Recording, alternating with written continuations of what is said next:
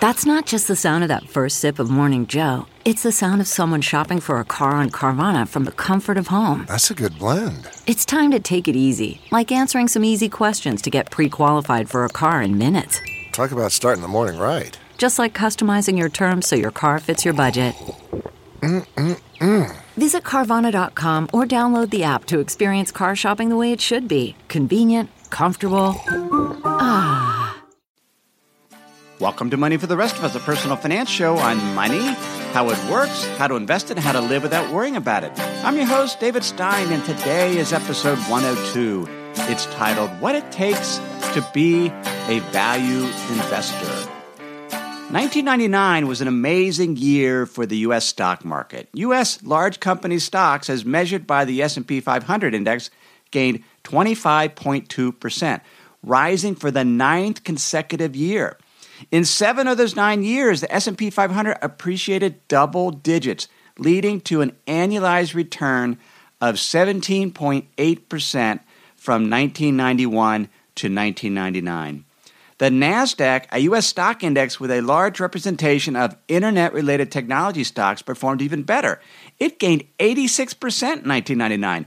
1 out of 6 NASDAQ stocks appreciated over 100% that year, and 44% gained over 1,000%. By year-end 1999, the top 100 names in the NASDAQ were selling for an astounding 136 times trailing 12-month earnings. That's a price-to-earnings ratio, PE, of 136. 5 years earlier, in 1994, those same stocks were selling at a valuation of 23 times trailing 12-month earnings, or a PE of 23. Investors justified investing at these lofty valuations because it was the new economy. The world was going to be transformed by the internet, and the old brick-and-mortar companies would be eaten for lunch by hungry startups with .com in their names. During this period, traditional value managers who sought to purchase stocks at a discount to the company's intrinsic value suffered terribly. There are plenty of stocks that met those value managers' criteria, particularly in small-cap stocks and mid-cap stocks. But holding them meant they significantly underperformed the market averages, because during this period, it was the biggest of the biggest names, and the market was being driven by technology stocks, internet-related stocks, and big-cap stocks. Those managers were losing clients who considered them dinosaurs for not adjusting their investment process for the new internet age. In March 2000, I flew to Chicago to meet with one of those beleaguered managers. His name was Robert Sanborn, and he managed the Oakmark Fund. This was the flagship mutual fund for the investment firm Harris Associates. Our institutional investment advisory firm had used Oakmark and Harris Associates as a value manager for our endowment, foundation, and pension clients for years. The main purpose of my meeting with Sanborn was to see how he was holding up amid the market bubble, and to confirm he wasn't going to change his investment process and style, despite disgruntled clients pulling millions of dollars from his fund. The meeting was on a Friday, and I left Harris Associates' offices confident the firm would stick to their investment discipline. In the meeting, Sanborn reiterated much of what he had written in early 1999 to the Oakmark Fund shareholders. Here's a quote from that shareholder letter. Unlike many mutual fund managers, we never ponder whether a stock is going up. Rather, we always populate our fund with holdings that sell at the biggest discount to their true intrinsic value and have owner-oriented management. Period. There are those who now say value is dead or the world has changed. I disagree. In our experience, price and value always come together, and that dynamic allows the Oakmark Fund to add value. Sometimes, as now, this process takes longer than some would like. However, as an investor in the fund and as one who totally believes in our investment philosophy, I will never abandon our approach. I know it works. The Monday after my meeting, Harris Associates notified us that they had fired Sanborn as portfolio manager for the Oakmark Fund, and he was leaving the firm. We were absolutely shocked. Apparently, the mutual fund board had lost confidence in Sanborn, and the financial pressure of cash outflows from the fund was just too great. What's ironic is after the move, Harris Associates experienced even more outflows, as our firm pulled hundreds of millions of dollars of our clients' assets from the Oakmark Fund and from separate accounts that Harris Associates managed. One of our investment tenets is you have to have an investment culture, and you stick to your investment discipline. And they caved. They put cash outflows, investment flows ahead of their investment discipline, in our opinion. Now, the fund continued to do fine. The new manager did fine, but it was the issue of they violated one of our investment tenets. That same month, March 2000, our firm published a paper I had written titled, "Should Fiduciaries Overweight Growth Stocks in Investment Portfolios?" I worked on that paper for months because what we were seeing in our client portfolios is they didn't want to rebalance. Their growth style has done so well, while the value style, including investments in firms like Harris Associates, had suffered terribly. They were underperforming. And so you had an overweight in the growth style investing. So I spent hours in the library of my alma mater, University of Cincinnati, digging through academic journals, trying to understand whether the investment world had indeed changed. I'd only been an investment professional for 5 years, and it was all during a raging bull market with double-digit type returns. I distinctly remember my first year in the investment business. The S&P 500 was up 37%. And I didn't have any historical perspective to figure out, is this normal or not? And so as I was going through the library, researching articles on value investing, on growth investing, and one of the thoughts was maybe it really is different this time. From my research, I learned the long-term performance of stocks is driven by 3 building blocks. And I use these same 3 building blocks to estimate returns for stocks over the next 10 years, as we do on the Money for the Rest of Us Hub. The 3 building blocks are dividends, earnings growth, and what investors are willing to pay for those earnings. Every stock has an implied embedded growth rate priced into it. And investors are willing to pay a premium for stocks with higher expected earnings growth than for stocks whose earnings are slower and more erratic. That seems only natural. You would pay more for stocks that are growing faster. But here is the key. A stock will only outperform the market, let's say a major index, so let's say it's a large company stock. It will only be able to outperform the S&P 500 if its actual earnings growth exceeds the earnings growth rate already priced into that stock. The outperformance is not due to a company growing their earnings faster than other companies. All that matters is whether the company grows their earnings faster than what investors have assumed the earnings growth rate will be. In my paper, I wrote, certainly the rise of the internet and other new economy technological advances has had a profound impact on capital markets and on our daily lives. Without a doubt, growth stocks deserve a higher valuation than old economy value stocks since their earnings grow at a faster rate. Nevertheless, fiduciaries that overweight growth stocks in their portfolio must understand that their wager is not whether technology-related growth stocks will change the world as we know it. The answer to that question is a definite yes. Fiduciaries who overweight growth stocks are wagering that Wall Street analysts and other market participants are currently underestimating the earnings growth rate of those new economy stocks, whereas historically they have overestimated earnings growth. If investors are willing to make the above bet, then the relevant question is, does the potential benefit of being correct more than offset the penalty of being wrong? The reason why growth investing lags value investing is this tendency that growth investors overestimate the earnings growth prospects of growth stocks. And then the stocks or the companies miss their earnings growth rate, or they miss the earnings estimate, and then the stocks fall off. And so it's overzealous investors thinking that good times will continue indefinitely, whereas value investors have very low expectations. They still need the growth of the value companies to outperform the embedded growth rate priced into value stocks. But because expectations are low, the hurdle is easier to overcome. If you'd like to get a copy of that article I wrote in 2000, and it has a lot of references to old academic articles, I spent months on it. It's a pretty well-written piece. And if you remember my Insider's Guide, you will have gotten a link to that article. But if you're not a member of my Insider's Guide, if you're a U.S.-based investor, if you text the word BUBBLE, BUBBLE, to the number 44222, you'll get a text back. So you text your email, and you'll immediately get that article sent to you. Or if you prefer, if you're outside of the U.S., just go to moneyfortherestofus.net on the homepage, sign up for my Insider's Guide, and I'll make sure you get a copy of that article. So it turns out that it really wasn't different that time.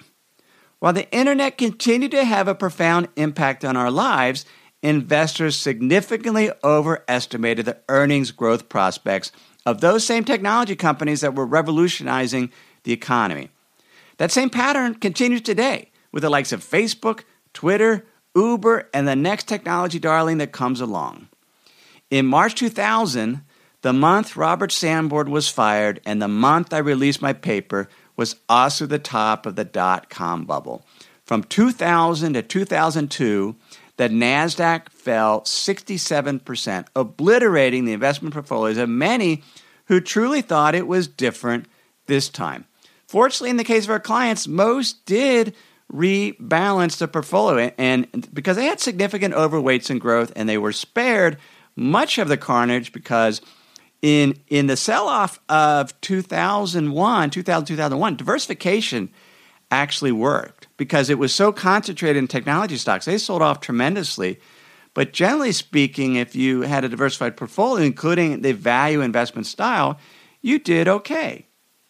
Shortly after the dot-com bubble burst, I brought on a new private foundation client. This was a family foundation, and they were true value investors. They understood value investing, and most of their managers were value managers.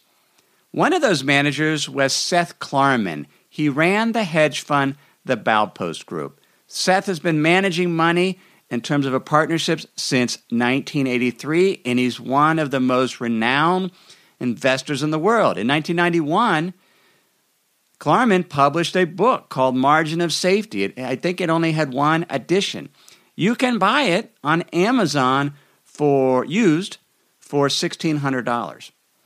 Now, this particular foundation client wanted me to meet with all of their managers once a year. So I'd fly around the country and I would meet with their managers. And so for a number of years, I met with Seth Klarman. And I've learned more about investing, particularly value investing, from Klarman and watching how he ran his fund, the decisions he made, his thought process, than any other investor I know. And I've mentioned Klarman in the past. Well, I wanted to share with you things I've learned from Klarman about what it takes to be a value investor. And these are things I've learned from him personally, and he doesn't know who I am, right? He probably doesn't even remember meeting with me. So don't get the idea that we're close buddies, because we're not. But I've spent a number of hours with him over the years at one-on-one, and I've read part of Margin of Safety, and I've read pretty much all of his annual letters for many years. And I'm not going to quote him directly because when it comes to hedge fund managers, it's a little. I mean, you can read, for example, there's a I will quote from him at the very end of this episode because there is a section of the most recent, his 2015 letter that got published on Business Insider. So once it's out there, I think it's fine to quote from it. But in terms of letters that I might have, I'm a little queasy about quoting directly because typically these are reserved for the advisor or the client. But I can certainly paraphrase and put it in my own words and share the lessons I learned from Seth Klarman. Now, here are the attributes that it takes to be a value investor. And the first is patience. Klarman used to always say, price and value always come together. And so a value manager is trying to arbitrage the difference between price and value. They're purchasing something that is cheaper than its underlying value. But as Robert Sanborn said, it sometimes takes longer than we would like. You have to have patience for that value and price to come together. And one of the challenges is, and Klarman would say this, being early and being wrong looks exactly the same 99% of the time. One of the risks of being a value investor is that price and value never come together, that there is a value trap. And so you can be wrong or you can be early, and they do look exactly the same. So you need to be patient. But you also need to balance that patience with arrogance. Klarman would say investing is an arrogant act. Because an investor, when they buy a security, they're effectively saying they know more than the seller as well as other buyers. They have some type of investment edge, competitive edge. So it takes arrogance to invest. Let me pause here to share some words from this week's sponsors. Quick math. The less your business spends on operations, on multiple systems, on delivering your product or service, the more margin you have and the more money you keep. But with higher expenses on materials, employees, distribution, and borrowing, everything costs more. So to reduce costs and headaches, smart businesses are graduating to NetSuite by Oracle. NetSuite is the #1 cloud financial system, bringing accounting, financial management, inventory, HR into one program and one source of truth. With NetSuite, you reduce IT costs because NetSuite lives in the cloud with no hardware required, accessed from anywhere. You cut the cost of maintaining multiple systems because you've got one unified business management suite. You improve efficiency by bringing all your major business processes into one platform, slashing manual tasks and errors. Over 37,000 companies have already made the move. So do the math. See how you'll profit with NetSuite. With everything getting more expensive these days, it's wise to find ways to cut costs and boost performance at the same time. You can do that with NetSuite. And by popular demand, NetSuite has extended its one-of-a-kind flexible financing program for a few more weeks. Head to netsuite.com/David. That's netsuite.com/David. netsuite.com/David. Worried about letting someone else pick out the perfect avocado for your perfect impress them on the third date guacamole?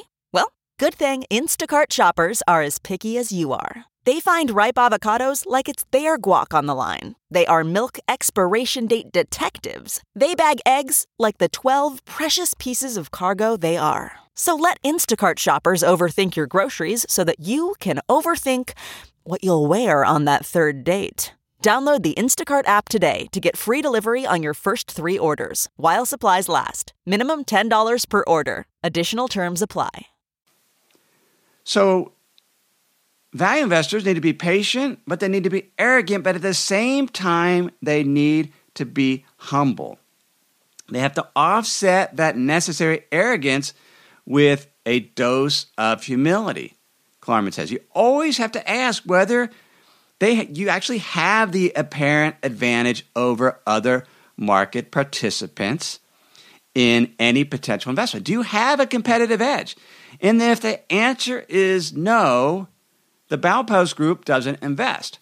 And so when I would meet with Klarman and learn about some things like this, you ask why I don't invest in individual stocks. Very often, the question is, do I have some type of edge? Maybe I'm too humble, but I don't think that most investors have an advantage. Because to be a value investor, the other criteria you have to be very opportunistic. You have to look for opportunities where there is unsophisticated, forced selling by investors. They're panicking. They're trying to get out at any cost.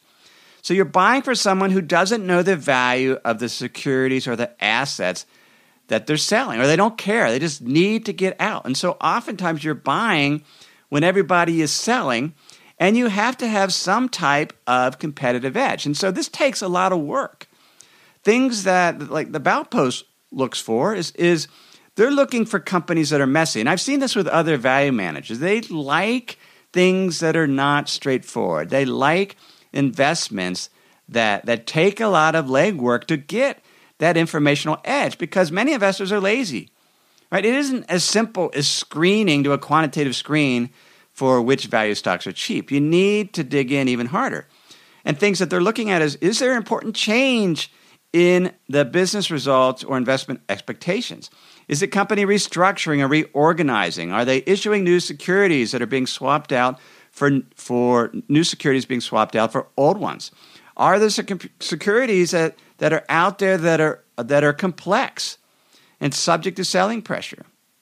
Are there asset classes that are capital starved, or areas where people are just trying to get out? And so because there's not enough capital, if you put capital in there, you can get an advantage. But oftentimes you have to wait for opportunity. Being a value investor means waiting for those opportunities, which means oftentimes value investors hold cash, and they're willing to. They're not under this mandate where they feel like they have to be fully invested. And it is very, very difficult for a lot of professional managers to hold cash, because when you hold cash, you might not get paid very much to hold that cash. But sometimes holding that cash gives you the dry powder and the opportunity to buy when those securities, when you can actually find something that is at a significant discount to its underlying value. So value investors are patient, arrogant, humble, opportunistic, and finally they have a true understanding of risk.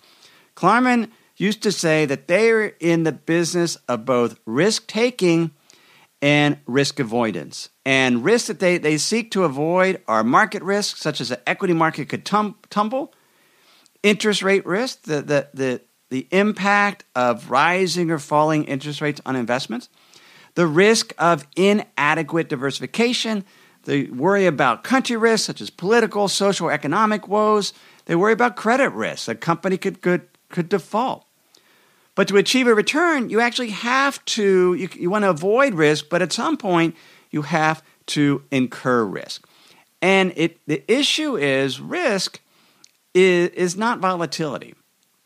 Risk is how much can you lose investing? What's your potential loss? And what is the probability of losing it? And that's often very, very difficult to do. Klarman would say it's unquantifiable in looking forward, but also looking backward in time, it's very, very difficult to figure out how much risk you took, because there could have been things that may have happened that didn't happen that you were completely unaware. And you just weren't able to evaluate, you weren't aware of it. So it's very, very difficult to assess risk, but you have to balance, but you still have to do it. So you do your best to see what's the worst case scenario, what's the probability of that happening. We do that on the Money for the Rest of Us Hub in terms of when we look at investing in asset classes, what is the maximum potential loss? And for that, we typically have to look at it historically. For the U.S. stock market or the global stock market, it's about a 54% loss. So you have to weigh that in. So we're less worried about volatility, more worried about how much you can lose and what the probability that you'll lose it. So it can be difficult to assess risk, and risk is a function of price. So as stock valuations go up or other asset classes go up, then risk is increasing, because the potential, if you buy high and it falls, that you lose money. And Klarman says it's relatively easy to know what to do when the markets are at extremes. So when stocks such as 2009 are dirt cheap, as are other asset classes, it's pretty easy to know what to do. But when they're selling at 30 times earning, it's also easy to know what to do. You don't own them. But oftentimes investing is somewhere in between. So you're always making incremental trade-offs between risk and return, and it's challenging to do. Klarman says one of the most difficult challenges facing an investor is the decision to end one analysis and actually make an investment. Knowing you have less than perfect information and you're scared that something will go wrong. It's never as easy in practice as it seems when we're writing about it. So when you write about it afterwards, it's much easier. But he says the best investments they've ever made in retrospect seemed almost like free money. It just didn't seem that way at the time that they made them. And I recently surveyed the members of the Money for the Rest of Us Hub just to see how we can improve the hub. But one of my questions is what's their biggest investment challenges? And one of the biggest worries is fear of making a mistake. That's normal. Even somebody like Seth Klarman, the Baupost Group, when they finally pull the trigger, when they show that arrogance and they believe they have that competitive edge, they do so. They're afraid. They're afraid they're going to make a mistake. And they try to have that margin of safety, just like the book talks about, that he wrote, so that they're protected when something happens that they didn't participate.